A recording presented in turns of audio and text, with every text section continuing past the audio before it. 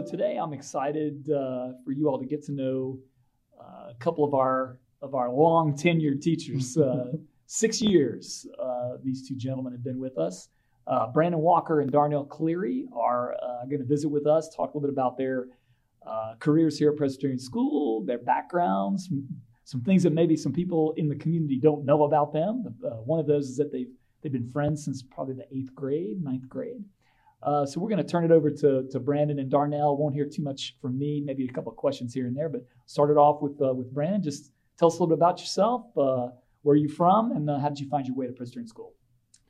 So Brandon Walker from a little city called Pontiac, Michigan, right outside of Detroit. Like Mark says, this is my 6th year at Presbyterian School. I made my way to Presbyterian School first as a coach. So Darnell was affiliated with football, and he knows that football is one of my first loves, and so introduced me to Marty, and I got associated with the football team. This was when I just moved to Houston from New York, and ended up coaching that football team, and I dare say we went undefeated that year. It was a good year. First time that ever happened, but I fell in love with the community. Some parents, I think, fell in love kind of with the relationship that I had with some of the students as well. And so when a position became available, they made sure that I knew about it. I was teaching at a different school at the time, but ended up here. Been here for the past 6 years. Haven't looked back. So it's been awesome. And what do you do? What do you do now? Sure. So I am. I forgot to mention that. Huh? So I am the 8th grade math teacher, which means that I teach algebra here at Presbyterian School. I am also a parent. So I'm a parent of 3, but 2 of which are here in the lower school. 1 in early childhood and 1 in lower school. 4th grader in the pre-K 4. Darnell. It's great. So Darnell Cleary, affectionately known as Coach Cleary. I've really enjoyed that, and that's really essentially how I got started here at Pres. Funny enough, I think about Brandon's answer, and it's got a lot to do with relationship and how we've gotten to some of these places. I moved here in Houston in 2012, and my wife, Sarah, was working here at Presbyterian School, which is how I was introduced to the school. I started long time ago working in aftercare, which was an awesome start. And a coaching position came up. They needed, I think at the time, a track coach, which was where I first jumped in. And then immediately after a trying period with the former athletic director, Marty Durden, he thought I did a pretty good job. And, basketball also came up, which is one of my first loves. And so I started coaching basketball. And, really enjoyed that. At the same time, I was kind of figuring myself out, my place here in Houston. Funny enough, did an aptitude test, and coaching and teaching were the primary things that came up. And one of the things the lady who was facilitating this told me, I think you should really consider this. And sure enough, opportunity came up, and it was, I think I'm going to go ahead and do that. And so now I teach physical education to a very great range of grade levels and ages, which is fun to do, and coach basketball, football, have coached track, and coach baseball, which has been just a great fun opportunity here. So one of the things that's interesting to me about you guys is that, so Darnell, you have an economics degree from the University of Michigan. Brandon, you have 2 degrees, I think, in psychology, right, from Purdue. You guys could really do anything. And I mean, don't get me wrong, I'm glad that you're doing what you're doing here, and you're doing it very, very well, but you really could do anything. You're incredibly skilled, incredibly talented. What is it about the work that you do here? Why are you drawn to that particular work, do you think? Yeah, so for me, a series of events have taken me out to, I was in New York City doing luxury real estate, office right in the financial district, office literally on Wall Street, and enjoyed what I was doing. But there came a time where I felt like my heart, wasn't really in it in terms of, like, I didn't feel like I was making a difference. And so I thought back to the times where it did feel like I was doing something meaningful. And for me, that was when I was in graduate school. And I just so happened to be teaching geometry and algebra 2 at a local high school. And, even beyond what I was doing inside of my graduate program, that was the thing that meant the most to me. It felt like I was making the most impact, the most difference. And so when we were in New York and I was telling my wife, I think I want to make a career change. Like I want to go back to that feeling that I had when I was teaching. And so anyway, yes, could be doing a lot of other things, but one thing when I talk to friends, when I talk to others, is that I never feel a lack in terms of the work that I'm doing is meaningful or not. Like every day when I leave, I feel like the work that I just put in was valuable work. I feel fulfilled from it, and to me that goes a long way. Yeah, Mark, I think you hit the nail on the head for me in that one big part was relationship and building relationships. When I first got here, and this isn't to, provide propaganda for the school, but this is, in all seriousness, the culture that existed here, it just really lifted my spirits. And I background in economics, a lot of finance, business stuff. There are often times where what am I doing? Am I not using that right now?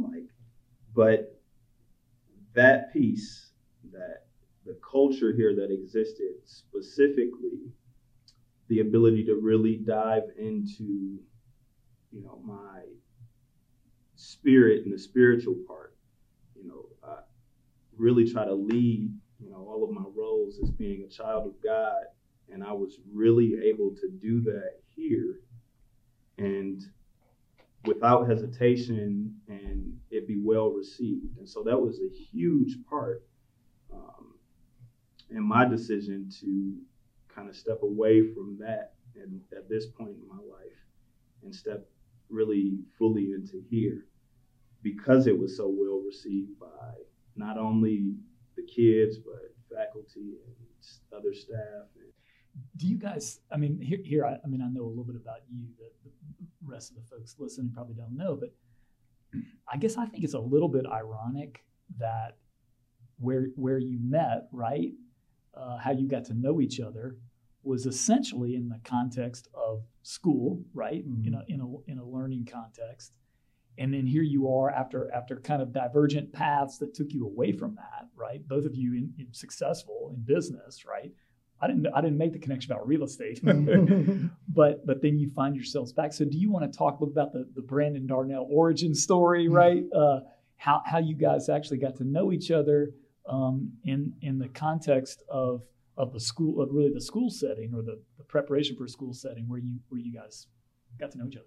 Sure. So let me start with this, Brandon, because I was thinking about this before, just like you were thinking about the brother thing. I was thinking about this recently. We started in a program called Horizons Upward Bound. They came to middle schools and said, hey guys, do you want the opportunity to spend your summers, working hard to really dive into academics and be successful? And separately, Brandon and I, decided that made sense for us to do. And I was thinking about this one summer we called it Hub. We had decided somehow that we were going to do this thing to separate us even further. So, like Darnell said, during the school year, our 8th grade year, and Darnell's from Detroit, I'm from Pontiac, so we're 30 minutes away from each other. But there was a private school where we're from, called Cranbrook Kingswood. So they had this program, Horizons Upward Bound, and they would send a rep to the school. And this is how I remember the talk going. He said, there's no TVs, there's no game systems. And if you want to learn and get better, then sign up. But if not, then we're not interested in you, right? And so I don't know. I was weird back then, and just back then, right? And I don't know, just the idea of this new experience and learning things that that maybe I hadn't been exposed to. It appealed to me, and so I actually filled out the application and told my mom later that that I was hey mom, I just signed up for this program, right? But eventually being selected and then going to this. So what would happen is 6 weeks in the summertime, where everybody's hanging out. We're at this very prestigious campus and learning, between 1 quarter and a whole semester's worth of stuff at this private school, having access to these resources that, quite frankly, we just didn't have access to. Talk a little bit about that. State of the art facilities. This campus is one of the most beautiful places you can go in America. It's like one of those heritage sites, right? It's just this incredible institution. It's no secret that I didn't come from money or anything like that. And so, but anyway, so we were on this campus for 6 weeks out of the summer, and we participated in that for all 4 years. Darnell, being this bright, gifted intellectual that he is, the first summer they offered Darnell a scholarship to go attend the school full time and be a boarding student, which you have to understand how special that is. This is, in 2000, the school cost $35,000 a year. So a scholarship to go there is a pretty big deal. And it's all inclusive, right?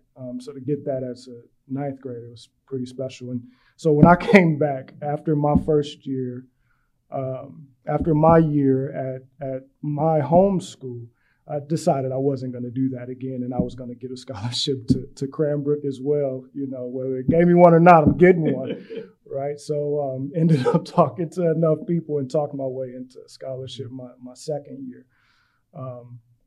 And so that's our origin, right? That's how we met in this program. So let's peel back. So that 6 week intensive, highly academic program that was really sort of what gave you a taste for Cranbrook, right? Absolutely. So let's fast forward to today, because what you guys have built here in Houston is modeled after that, right? So talk a bit about the Summer Institute and talk about the inspiration for that, and not only the inspiration from your past, but also the inspiration for where you saw the need here in Houston. Sure. So you would think that there was a direct line to us starting that, right? And I guess in God's plan it was, but it's not necessarily was our idea to do it in that way. But a few years ago, Darnell and I were participating in this program at our church where we led by a mentor of both of ours, Teresa Phillips, and part of the program was, what is God calling you to do, right? With the things that you have, how can you be active, lead, where you are, and so that's something that we prayed on a lot, and I tell this story, so I know Mark and Darnell, you've heard it before, but. So during this time, trying to figure out, is this where I'm supposed to, is this where God is calling me to be? Is this what, he's calling us to do? And driving down 59 and I hear this voice say to me, you already know what to do. Stop asking me what to do, right? and so immediately, think of Cranbrook, of Upward Bound, and this incredible experience that we got, right? And Horizons Upward Bound is about truly expanding your horizons, exposing students to things that they might not have had access to before. And just the realization that, now Darnell and I are in this position, right, in this thriving community of Presbyterian school, in facilities that, more or less go kind of dormant in the summertime. But us being surrounded by this community of need, of other Darnells and Brandons and folks that could, go on to do these incredible things, but just maybe don't have access to some of the things to support that, right? And so just all of a sudden realizing like this incredible position that God has put us in to now, not even give back, but kind of, pay forward some of the same gifts that were given to us, right?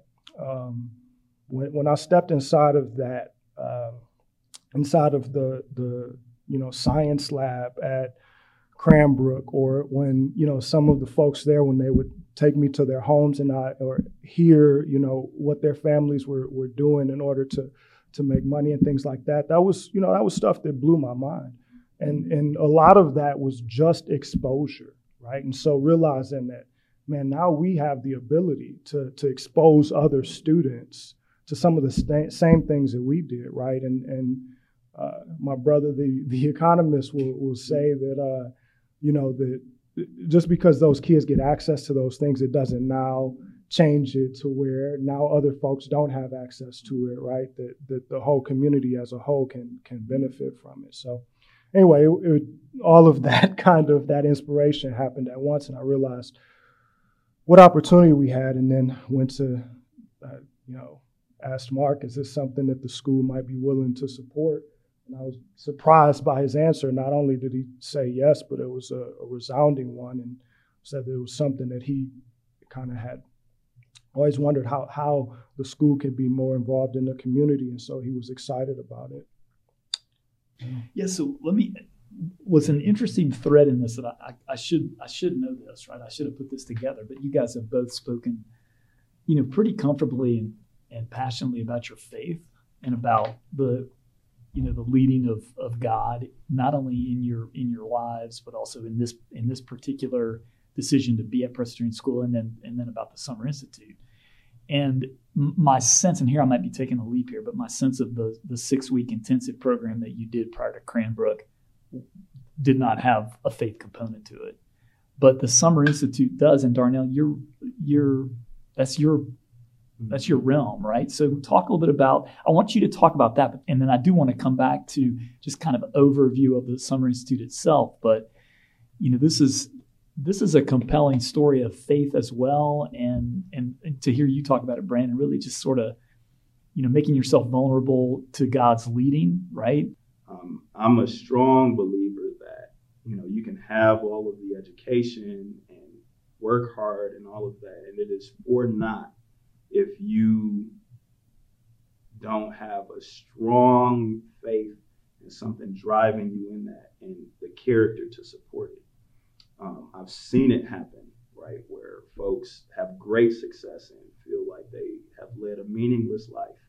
And I've seen folks who have not had very much and feel completely fulfilled. And I couldn't have something that we were doing have that feeling in me and not share that as a strong piece of what we were doing and what we were building.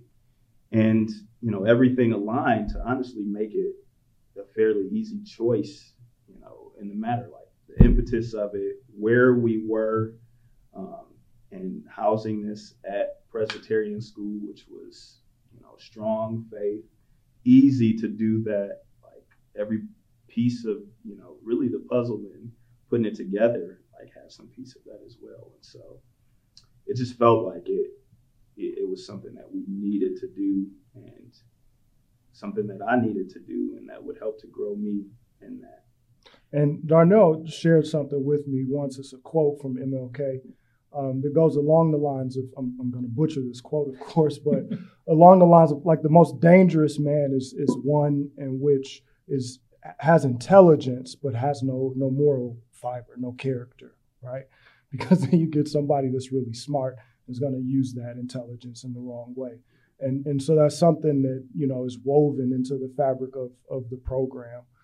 Half their day is academic, half their day is wellness-based. And for wellness, that's spiritual, and physical and emotional wellness, because we do truly believe that those things go hand in hand. Well, let's pivot a little bit, because the children that you serve are not Presbyterian school children, right? They come from different demographics. So talk about sort of the target audience for this program, and then I kind of want to pivot into this last summer. You guys had to do this virtually, like everybody else had to do stuff virtually, but you also had to do this in the context of everything that's going on with racism and conversations about racism. And so part of our mission is that we are looking for motivated students, right? They don't have to be high flying, all A+ students, but we do want students that want something a little bit more for themselves. Also, in order to qualify for the program, they have to qualify for free or reduced lunch, which puts them at or below the poverty line. So that gives you a general sense.